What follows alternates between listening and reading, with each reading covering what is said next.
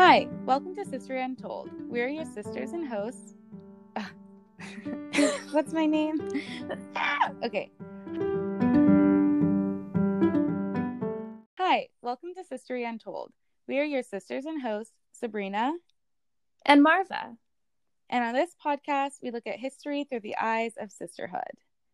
Except not exactly this week.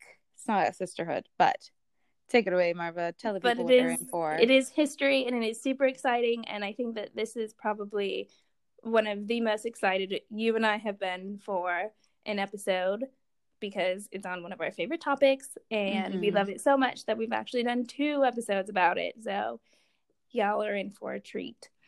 Don't say y'all. I just did. I can say whatever I want. This is my podcast, and it's my okay. See how it is. Anyways, okay. As Marva throws our sisterhood to the wind, yeah. Do you want to tell us a little bit about who we'll be talking to today and what our listeners have to look forward to?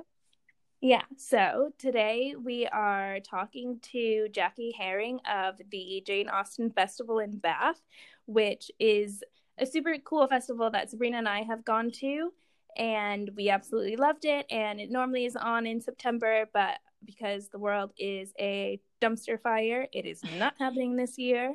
But so we wanted to honor Jackie and Jane Austen and the festival by covering Jane Austen in the month of September. So Jackie is the director of the Jane Austen Festival, which started in 2001. So it's going on its 20-year anniversary, which is super exciting. And she is here to talk to us about Jane Austen, about Regency period, about Jane Austen's kind of life, which is really complicated. So that's kind of why it's in 2 episodes. Like, they move around a lot. And Jackie just knows so much that we just thought, why not have her on? And she's going to also talk a little bit about the festival and how that builds community and sisterhood itself. And I think that pretty much covers it, but I think that this is going to be super exciting in like a way that you wouldn't expect Jane Austen to be super exciting. I think that people think that Jane Austen is like, oh, like no touching, which is everybody's life now. So yeah. But yeah, I hope you guys enjoy this episode. We definitely had a lot of fun talking to Jackie and learning all about Jane Austen's upbringing and her career. And yeah, we really missed the festival. I'm looking forward to going to it next year if things are somewhat back to normal. But yeah, just listen and enjoy. Yep, and like we said, this is going to be a 2-parter. So in next week's episode, we will cover Jane Austen's relationship with her sister Cassandra. So we'll be fully back into history, but we just wanted to give a little bit of background first.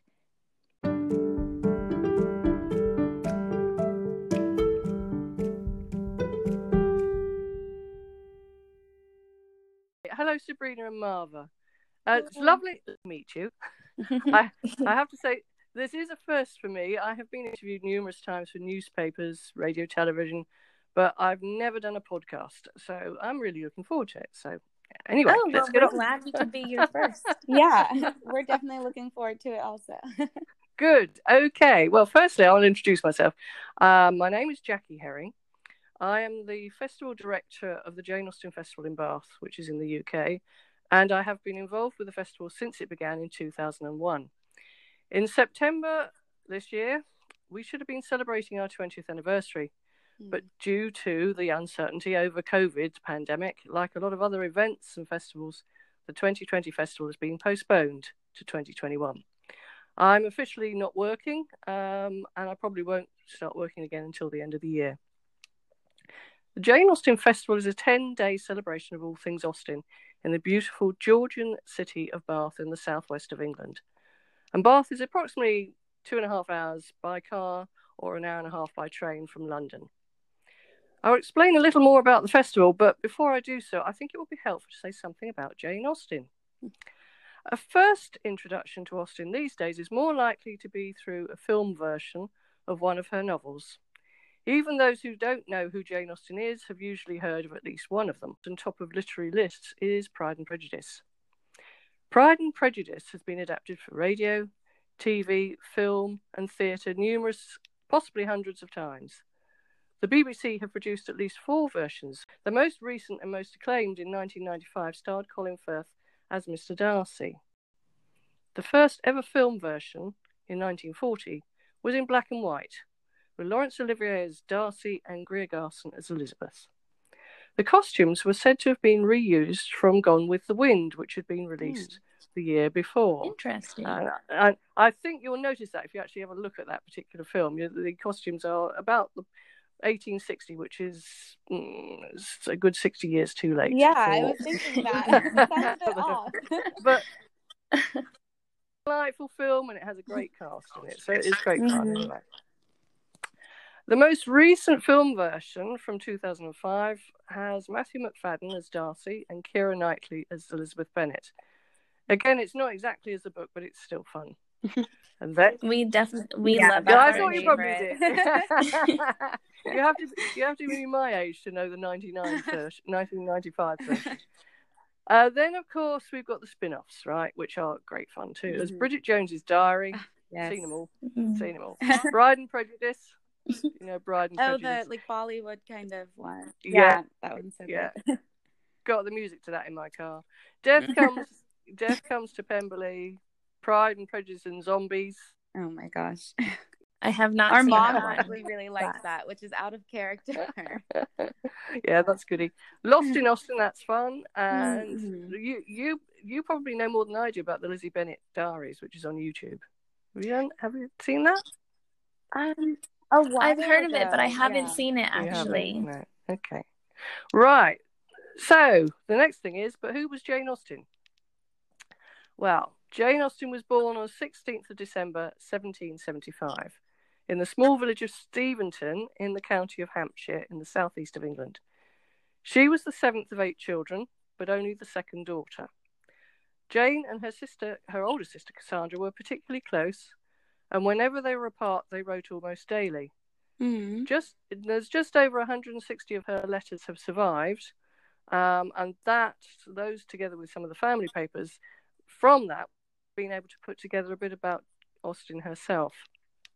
Jane Austen did not keep a diary. She reserved all her writing for her fiction. Jane Austen's parents, the Reverend George Austen and Cassandra Lee, were married in the city of Bath at the parish church of St Swithun's, which is in the corner. It's on a corner of Walcott Street and Paragon Buildings. Now, I've tried to leave as much of the sort of locations of Bath, the real descriptions, out of it, because of course this is all verbal. So yeah, many people won't know what the hell I'm talking about. So anyway, after they were married, her parents left Bath and they travelled to Hampshire. And for the first 4 years of their married life, they lived in Dean Parsonage. That was whilst Steventon, which is where they finally settled, was being got ready for them. In those 4 years, Mrs. Austen had 3 children.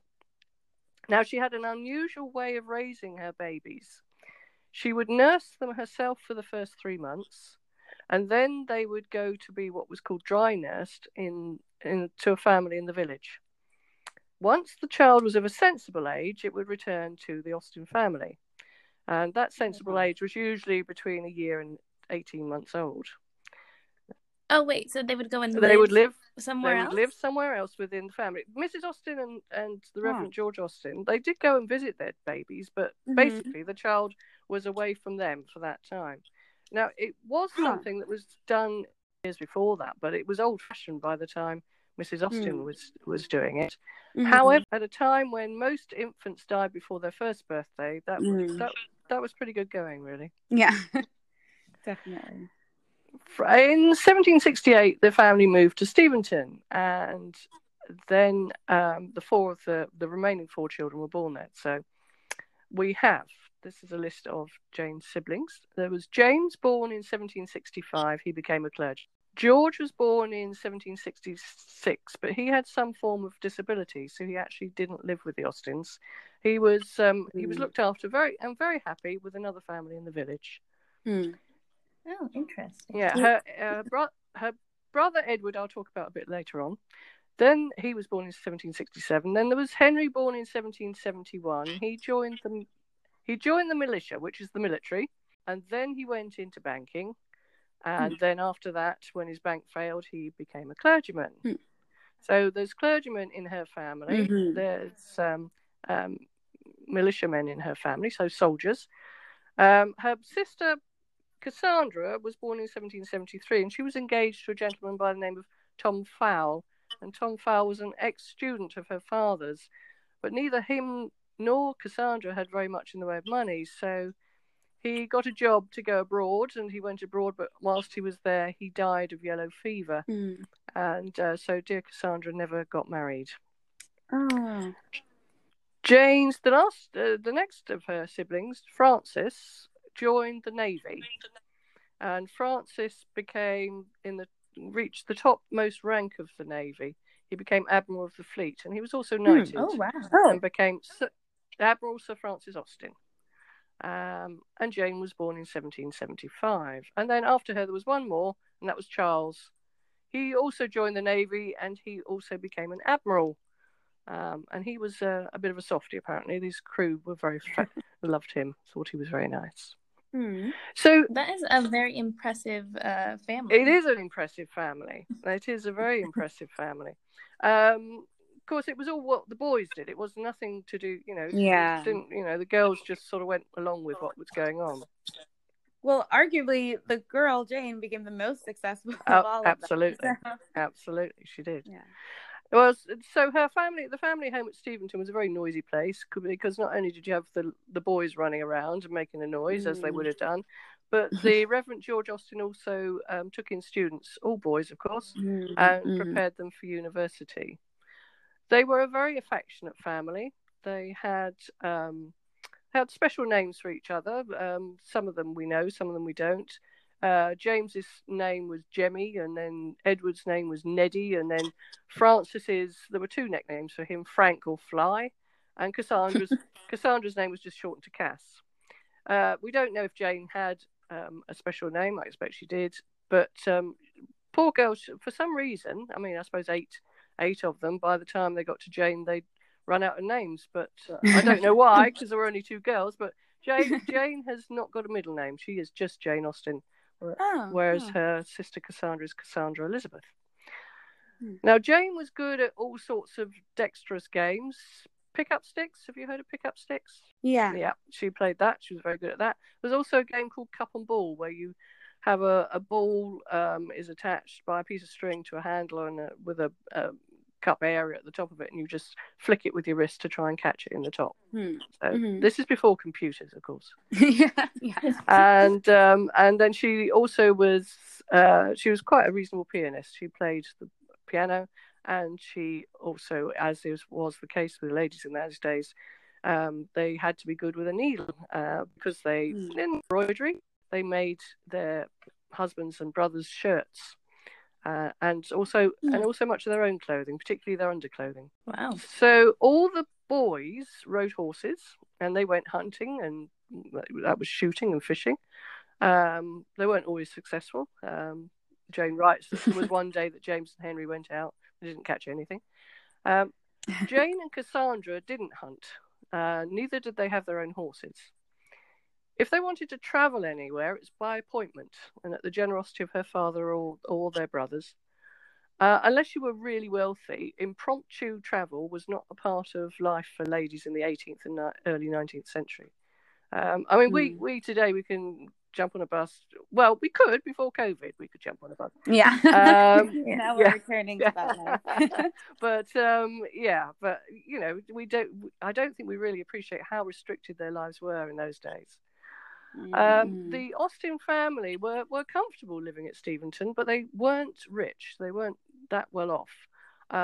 Mrs. Austen came from an aristocratic family. She had a bit of a hooked nose, which she liked to call her aristocratic nose. Part of her family owned Stoneleigh Abbey, which is in Warwickshire, which is I think Mr. Darcy would certainly be proud of it, and any aristocratic person would.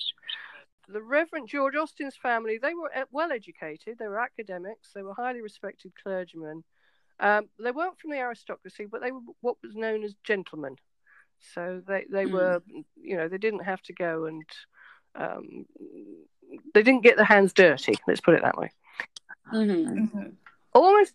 But would a gentleman still be like employed in? They would basically take up professions. Their clergyman was the best way of doing things, or like his sons joined the Navy, or banking or something like that. But they would be expected to rise to the topmost ranks. I mean, nowadays we call them probably middle class, but there wasn't such a white collar kind of. Yeah, there wasn't really a middle class in those days. That you had the aristocracy, you had the noblemen, you had gentlemen, and then you had the workers, the labouring classes. That was it, really.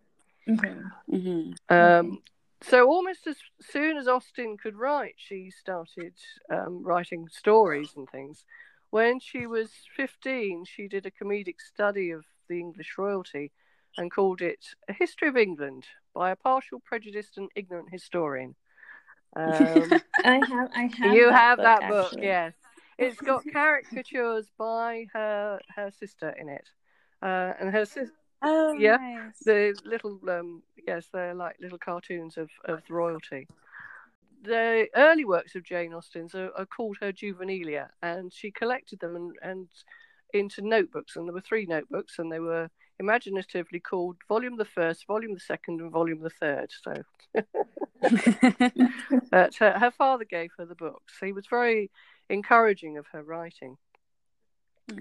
Jane Austen's first attempt at adult fiction was probably the short work called Lady Susan. That Lady Susan was made into a film that they called Love and Friendship. I don't know if you've seen that. Oh, it was a few years ago, right? Right. It's quite fun, but yeah, I've seen it a couple times. It's a lot really lighthearted. Yes, the actual format of the book was in the form of letters. It's called an epistolary novel. And she actually at the end of it, she just obviously got tired of it because it just ends very abruptly. In 1794, the Reverend George Austen purchased a small mahogany writing desk with 1 long drawer and a glass inkstand. And that writing desk he gave to his daughter, and it's known as a writing slope, we call it nowadays, because it literally is it's like it would sit on your knees so you could write, or you generally you put it, because they were writing with a quill pen, it was on a slope. And that is what Jane used for the rest of her life, and it's now, this writing slope itself is housed in the British Library in London. They did find, in 1797, Jane and her mother went to stay with her aunt and uncle in Bath. Their names were James and Jane Lee Perrott. That was her mother's brother and his wife. And they rented a house at 1 Paragon Buildings, which is in the upper part of the city and was an extension of the new building in Bath. Throughout the 1700s, Bath had been greatly improved. There'd been masses of building, not just in the outskirts of the city, but also in the centre of the city, because people started coming to the city on a very regular basis. It was a very fashionable place to come to. And when Jane Austen came to Bath, it had sort of reached its heyday. So you didn't have really the aristocracy coming to Bath, but you still had people with money and people who were not very well coming here for their health.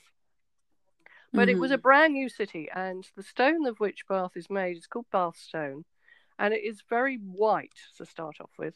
So it would have been a very white glare, and quite a glare from it for anybody with sensitive eyes, seeing it for the first time. You were here last year, weren't you? Yeah. Yeah, we went to the festival. Did, yes. And so, I mean, you know what the Bath stone is like. It's a sort of honey colour over years, but there's still some new stone around the city. Yeah, I love the way everything looks there. I think it's so pretty. Yeah, Bath is one of my favorite cities ever. Yeah, it's pretty. Yes, it is very. It is lovely. It is beautiful. It was when she returned to her home at Hampshire after that, she started writing a novel. She called it Susan, and she sold it to a publisher actually as Susan for £10. He did nothing with it. He said he was going to, even advertised it and saying it was going to print it, but he never actually published it. and later it was bought back from him for the same amount of money. Then a couple of years later, she returned to Bath and stayed with her brother Edward. Now, Edward was a man of independent means. Now, I already just said that neither of Jane's parents had much in the way of money. Edward's father had a second cousin called Thomas Knight. Thomas and Catherine Knight were a lovely couple, but they didn't have any children. They had plenty of money and lands in Kent and Hampshire, and they wanted to be able to help out the Austins, and also they wanted to leave their fortune to somebody. They met Edward Austen, the young Edward Austen, and they liked him and decided, or rather with the agreement of his parents, they adopted him and made him their heir. And so in 1799, he is by this time called Edward Knight, because he took their name. And so he was staying in Bath in 1799 at 13 Queen Square with one of his 11 children. He had 11 children, and his wife, and his mother and his sister. And now Edward, of course, is rich, so he's probably taken too much in the way of nice rich food, because he was in Bath to take the waters for his gout. Now, taking the waters just means drinking the natural hot water here in Bath.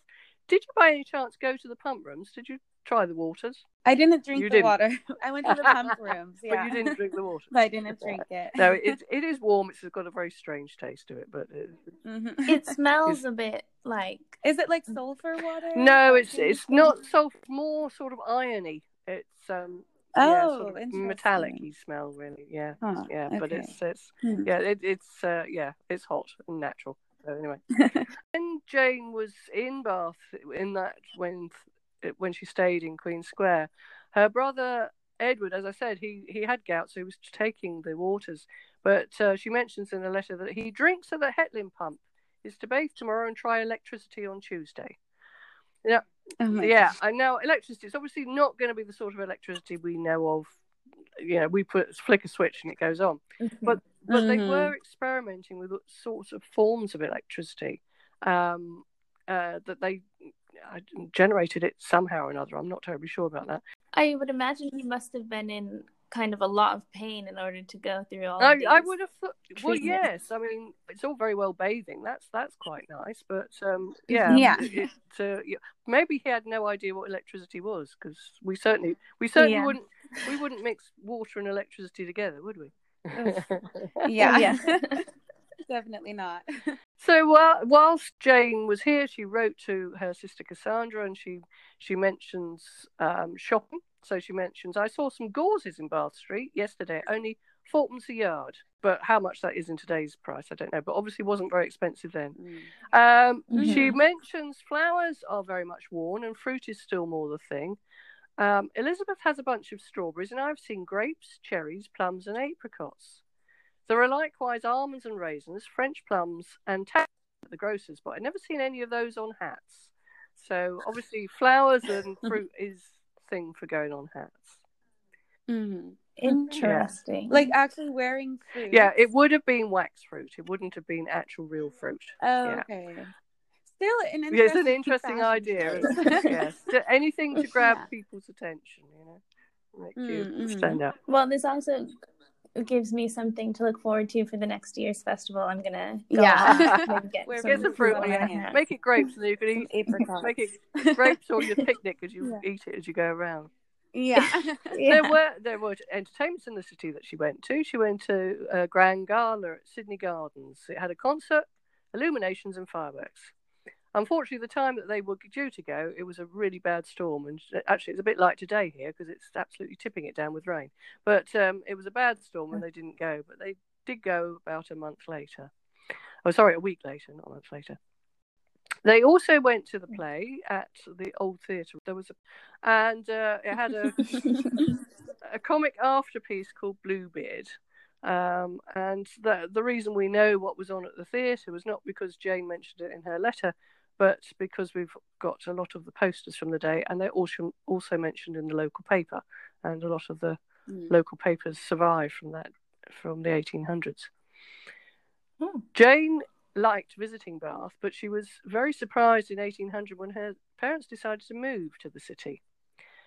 Now, as a single woman, or rather, she and her sister, as single women with no means of supporting themselves, Jane and Cassandra had no choice but to accompany their parents to Bath. The idea must have been a sudden one, as her father had recently purchased several pieces of furniture for Steventon Rectory, and he had to make the decision. He either had to sell them, which seems a bit daft when he'd only just bought them, or leave them at Steventon for her brother James, because James, who was a clergyman, moved into Steventon Rectory with his family, and he also took over the living of Steventon. So not only do they suddenly have to go to Bath, which was a surprise and they couldn't get ready for it, but they're being moved out of their home. And it was a place where Jane had started writing, and it was their home. It was very. She had a piano at her home, and that had to be sold. All 500 books in her father's library were sold. Oh no! And that's what. Wow. Yeah. Can you imagine that? Books.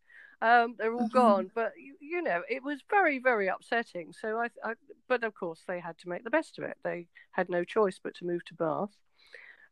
When they did move to Bath, they found a property at the end of Great Pulteney Street.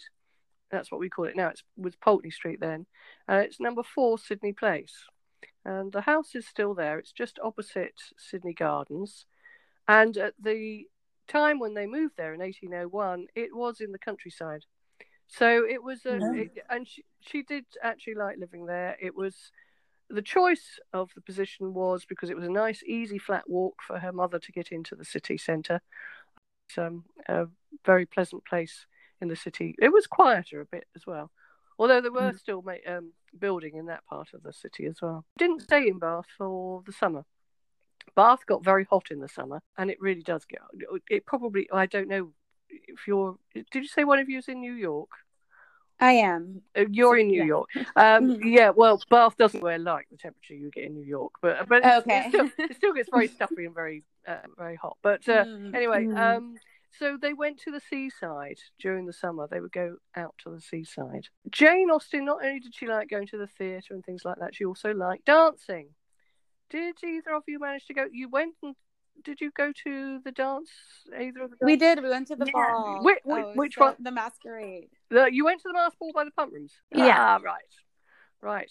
Yeah, excellent. We got tickets like last minute. Somebody backed out because we were on the waiting list, but we loved that. Yeah, it was amazing. That was really lucky. Yes. So you promenaded around the.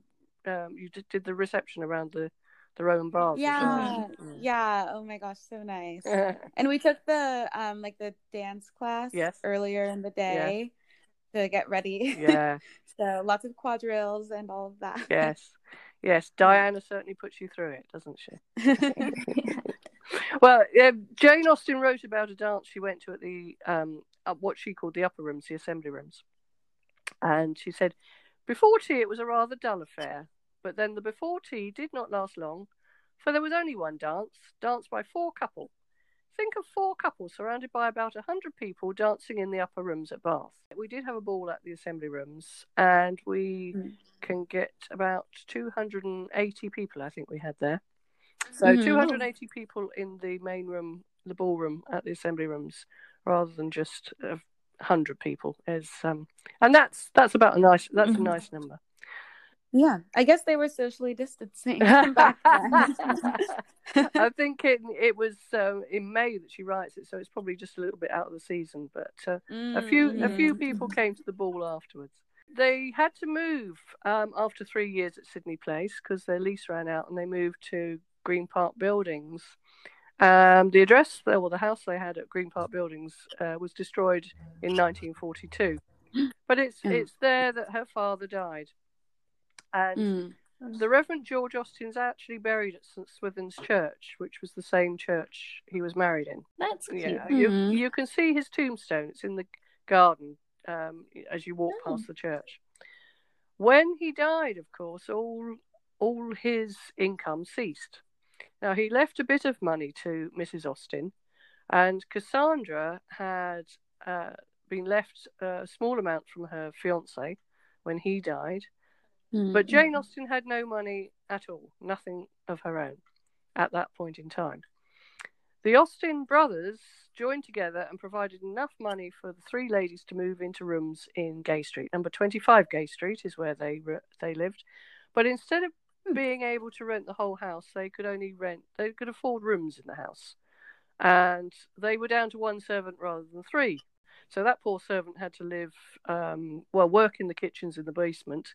And all the houses in Bath, the older houses, are 5 stories high. So the basement is below ground, then you're on the ground floor. Then there's the first and the second, and then the top floor is known as the garret, and is where the servants used to sleep. So, wow. Yeah. That is a workout every day. Getting a lot going up and down the stairs every day is a bit exhausting, particularly when there's no running water. So if the ladies wanted to wash, they would carry the water up.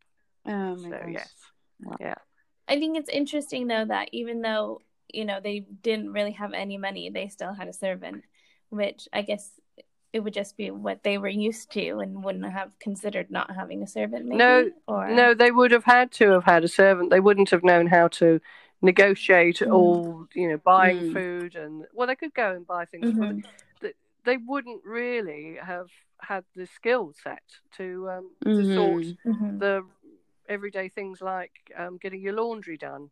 Because you were in rooms, you didn't, you know, we've got washing machines if you're even in the tiniest flat, or you go to the laundrette or whatever you call it.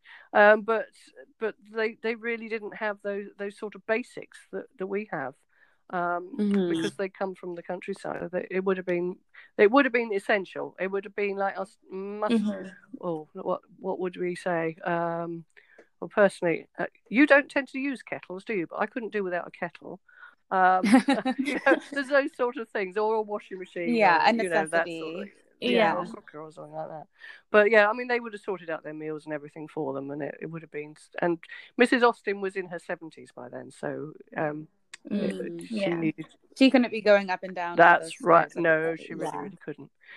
But they stayed in Gay Street for about 10 months, and then they moved to a sort of much poorer area of the city in Trim Street. It doesn't mention whether they had their servant with them. I'm sure they must have done, but they didn't stay there for very long before they then left Bath. And Jane later wrote that it will be 2 years tomorrow since we left Bath for Clifton. With what happy feelings of escape, she said. Yes. Does this mean Jane Austen hated Bath? No, it doesn't. What it does, she liked the countryside, and although there were open spaces around Bath, her actual life in the city was very restricted. They went to very small parties. She had to make polite conversation with people she didn't really want to spend time with. She would much have preferred doing her writing, and she couldn't. It was just, you know, they were visited, and that's all she could do. She did try writing something called The Watsons, but she never completed that, and she was very unhappy with it anyway. So it was a very restrictive form of life for her, and I think it's something that we do have to remember today, that ladies really had no choice in what they did. If you were single, as Jane Austen said, single women have a dreadful propensity for being poor, which is one very strong argument in favour of matrimony. But once you were married, you were the property of your husband, and anything you earned or any of your property became his as well. And that went for quite a long time. We think that possibly her parents were hopeful that taking the girls to Bath would mean that they'd find husbands for them. The irony of that is that Bath's population was made up of mainly women. There weren't that many men around, so that one was doomed for failure. Why is it that there were so many women living there? Was it like families like Jane Austen's with like a widow, and like that kind of thing? It was actually the population in general in the country. There were more women than there were men. And that is still the case.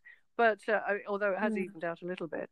But the other thing was that Bath actually was a very good place for single women, and it still is. It's a safe city. It was felt to be a safe city at the time.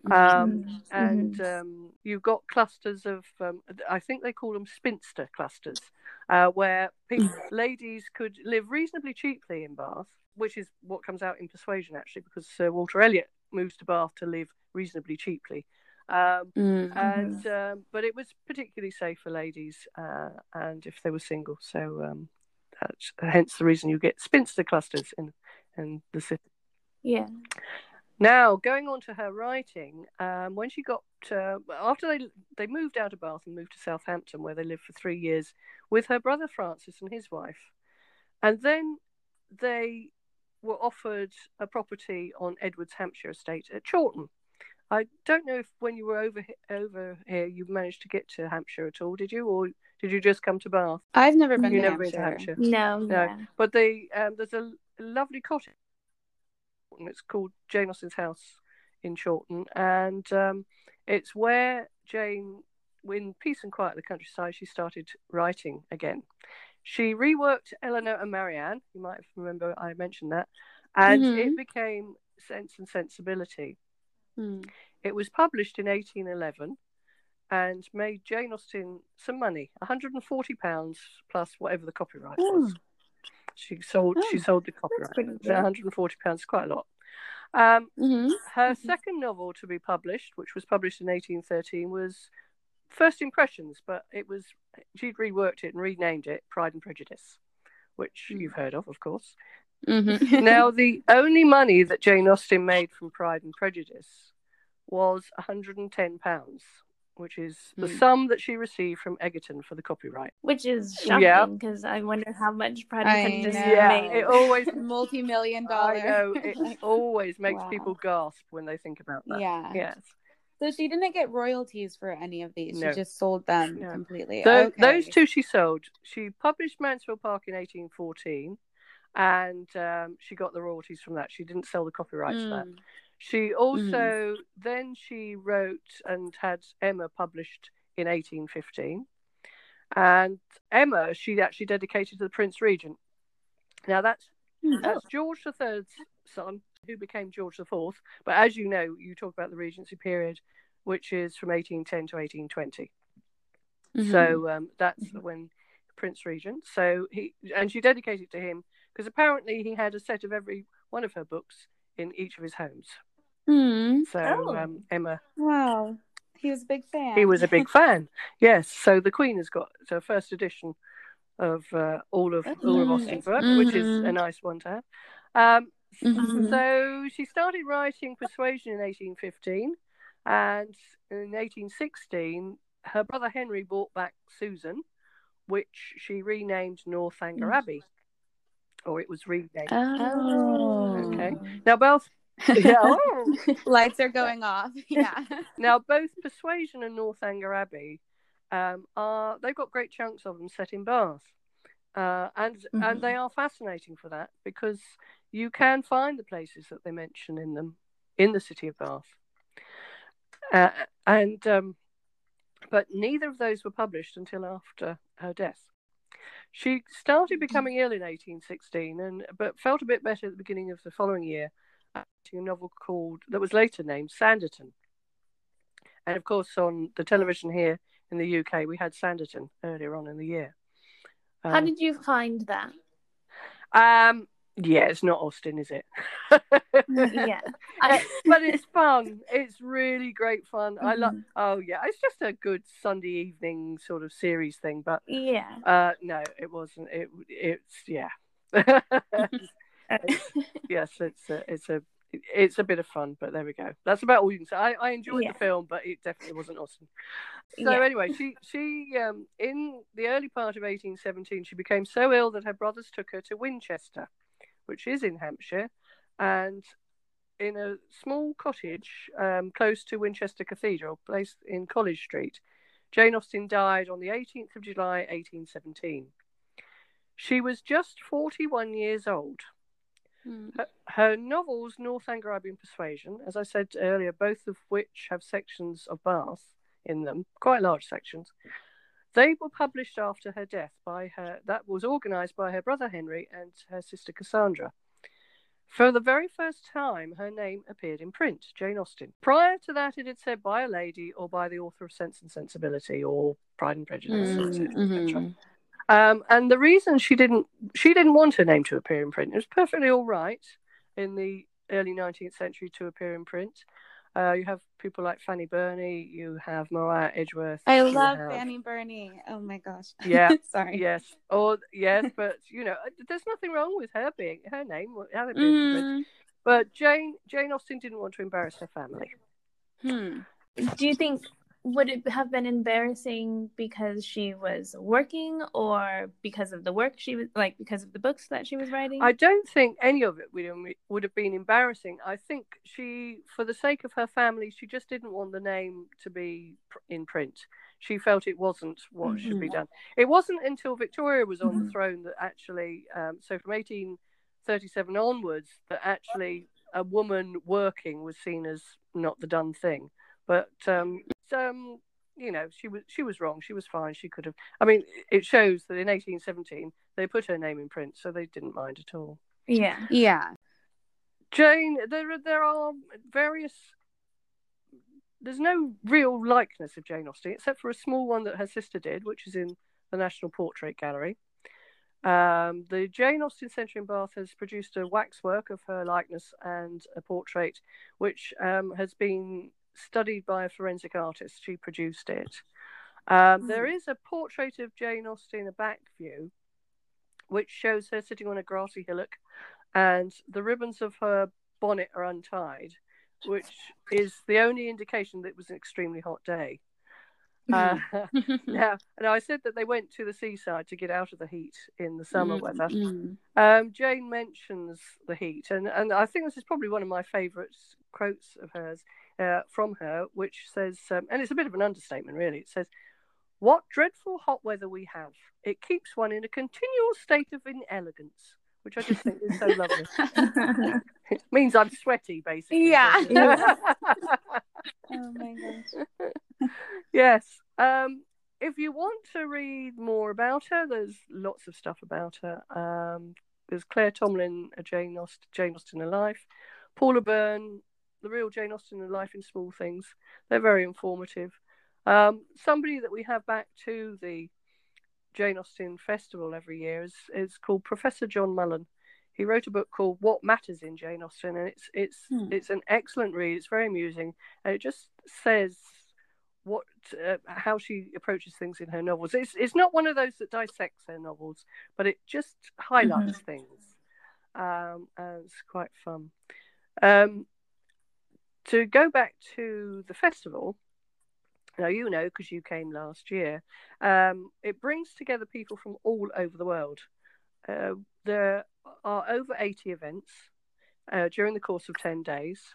The most spectacular of those is the Regency Costumed Promenade, which is usually about 600 people, and we hold up all the traffic in the city centre and walk through in Regency costume.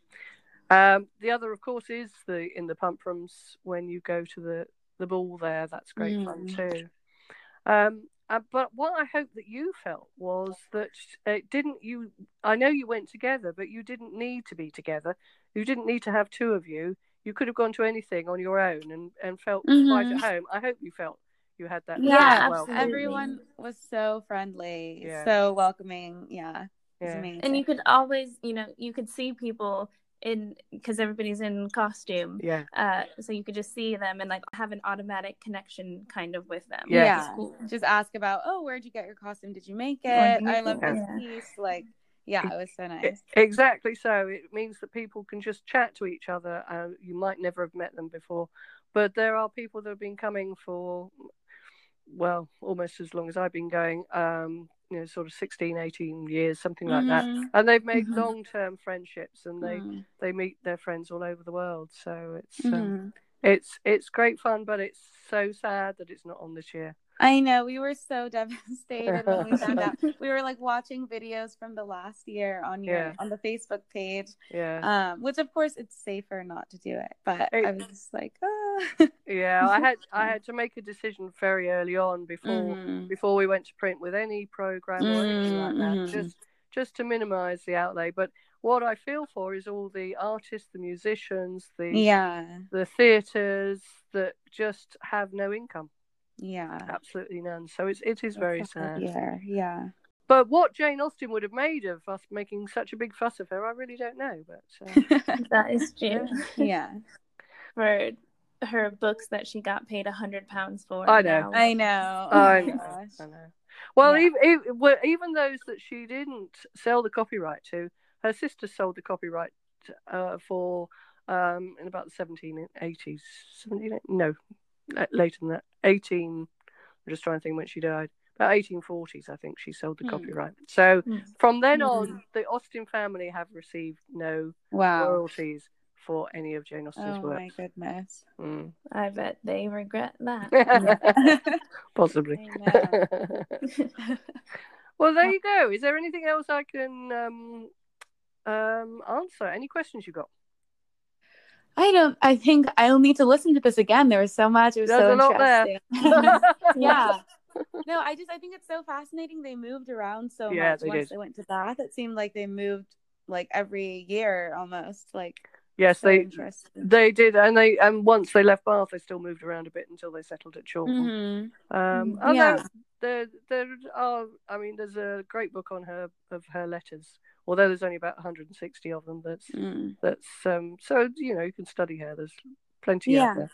It's just disappointing we don't have any of her diaries. I feel like no diary, no. Letters are like the way you want people to see you. They're not going to be as like, authentic all the time. And well, the ones that survive are authentic, except that her sister cut bits out of them and destroyed a few of them. So they're really where she was really annihilating somebody's character. She's got rid of those. She's got rid of the evidence. Yeah. That makes sense, I guess. That's so funny and like different from how, I mean, that's totally a normal person thing to do, but that's so different from how you think of Jane Austen as somebody who would be annihilating somebody's character. Yeah. She's a human being just like the rest of us. Certainly is. I mean, there are bits that I think Cassandra must have left, because there's one particular one where she mentions that she understands that somebody's died after the birth of her child, it was actually, I'm not going to repeat it because it's not very nice. So she's not all nice. Oh my gosh. But she's great sense of humour, and that comes through in her works, of course. Yes. Do you know, did Jane Austen ever meet the Prince Regent, or she just dedicated her book to him because she knew that he had bought them all? She went up to London to edit some of her books, or edit one of her books, and stayed with her brother Henry, who was there. And at that, she met Stanier Clark, who was the Prince Regent's librarian. And it was through him, he said, the Prince Regent really would like you to dedicate his next book, which was basically, you've got to dedicate your next book to him. I know Jane, so she never actually met the Prince Regent, but she did go to, no, I might get it wrong, Clarence House, I think, or whatever was his London abode at the time. She did go and have a look around that, and she did meet Stanier Clark. So she got quite close, but I didn't actually meet him. But I don't think she wanted to, because she didn't actually like him very much. Oh, okay. She felt a bit sorry for his wife, Charlotte, who basically he married and then realised he didn't actually like her at all, and flatly refused for her to go to his coronation when he became king. Wow. So he was really not very pleasant to his wife. So wow, harsh. Yes, Jane Austen didn't approve, so that was that. Do you know, have you seen I've seen I think 2 movies, Becoming Jane and maybe another one that were about her life. Yes. Do you have any thoughts about those movies? Did they seem accurate, not accurate? Right, okay. The 2 you're talking about are Becoming Jane and Miss Austen Regrets, aren't they? Yes, yeah. They're very nice films. Well, Becoming Jane is the one that it has her with a relationship with Tom Lefroy. which is very sweet. But she certainly wouldn't have eloped with him, and which is in that film. That didn't happen. And basically, they probably did, in the terrible 20th century or 21st century terminology, they fancied each other. This is a dreadful expression we use here. They fancied each other. But I think there was an attraction, but I think that's all there was to it. So they've made something out of nothing with that. But it's a nice film. It's great fun. The one big thing I have about that film is when he sees her right at the end of the film, which just didn't happen anyway. She is wearing Victorian hairdo. Now, Jane Austen died in 1817. Victoria came to the throne in 1837. She would not have had a hairdo like that. And it just, the rest of the film was really quite sweet until they come to that. And then I think, oh no! But anyway, Miss Austen regrets. It's a fabrication. There are people all over the place in that. But what and how much of the actual nursing would her sister have done? I know that she died in her sister's arms, but I don't know. Yeah, and she probably did nurse her. She probably did. But so again, there are bits that are right and bits that are not. But we can't ever put ourselves in somebody else's mind. So, but but both are worth watching. But if you want to know the true story of Jane Austen, you need to read something by Deirdre Le Fay, which is called Jane Austen: A Family Record.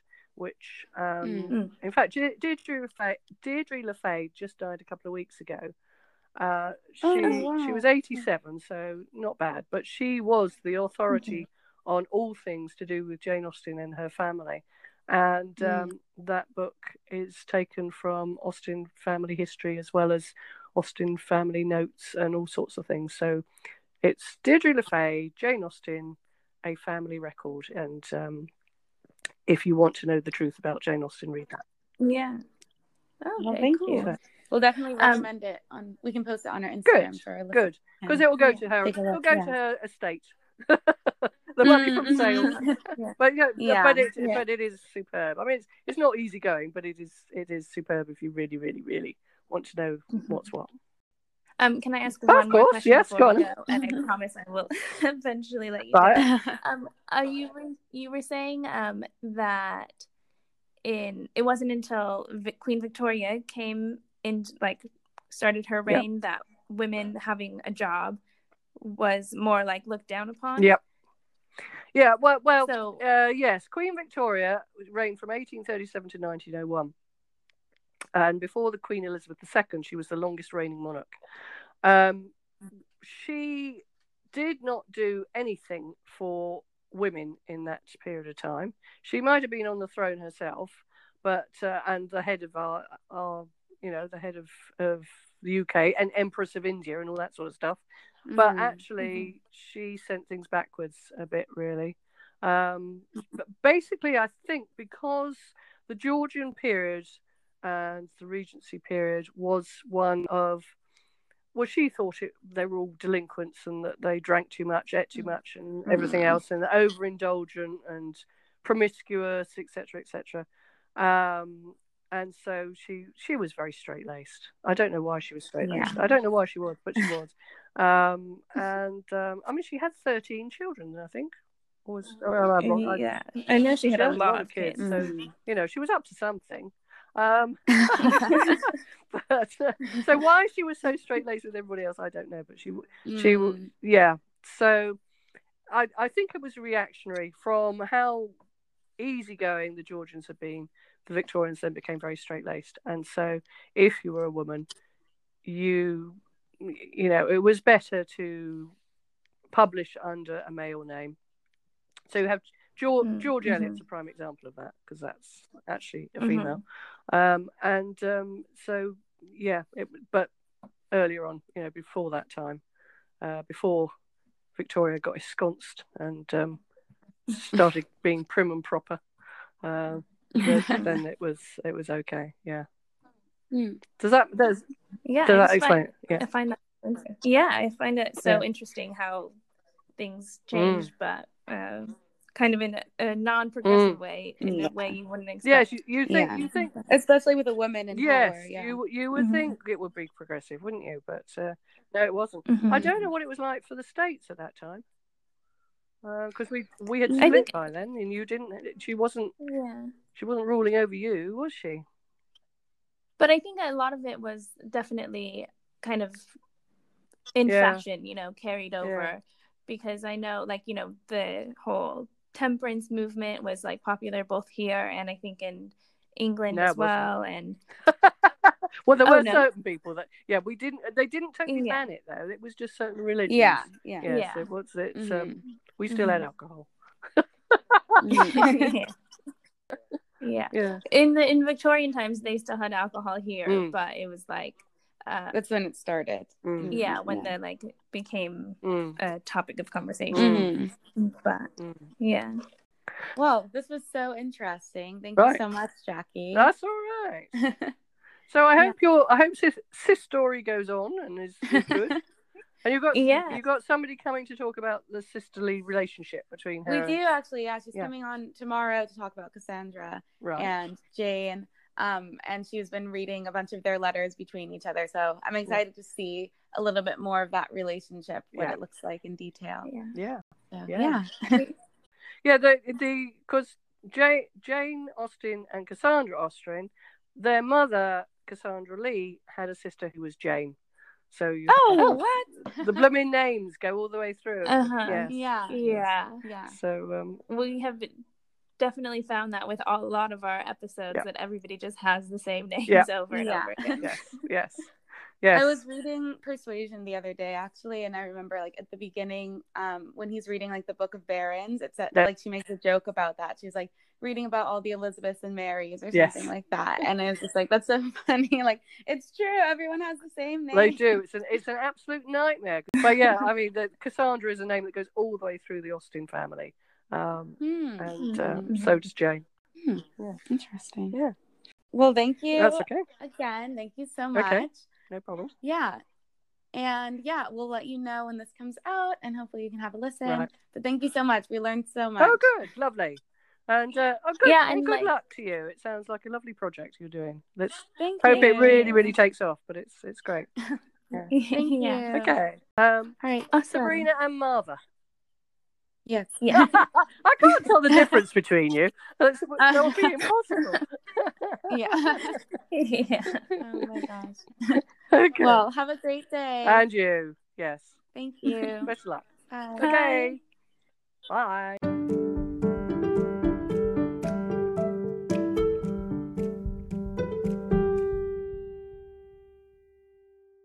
Thank you so much to Jackie for being our guest this episode.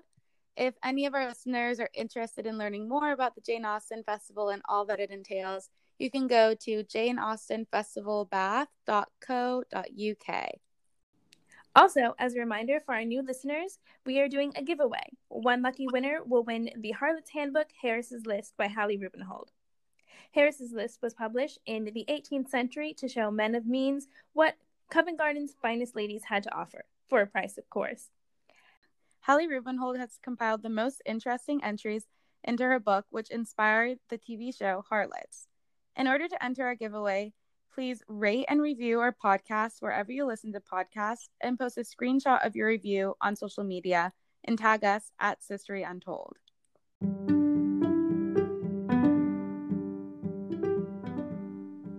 All right. And ready, Sabrina? I'm ready when you are. Okay. This is Sistery. Thank you for listening to this episode of Sistery Untold. If you'd like to connect with us further, you can find us on Twitter and Instagram at Sistery Untold, or go to our website, sisteryuntold.com. On our website, you can find our blog, which has a little bit of information following up from each episode, as well as a list of all of our sources. So if you want to fact check us or just learn a little bit more about all of the cool things we're talking about, you can find that on our blog. If you've enjoyed this episode, the best way to support us is by rating and reviewing Sistery Untold on Apple Podcasts or wherever you listen. And tell your friends.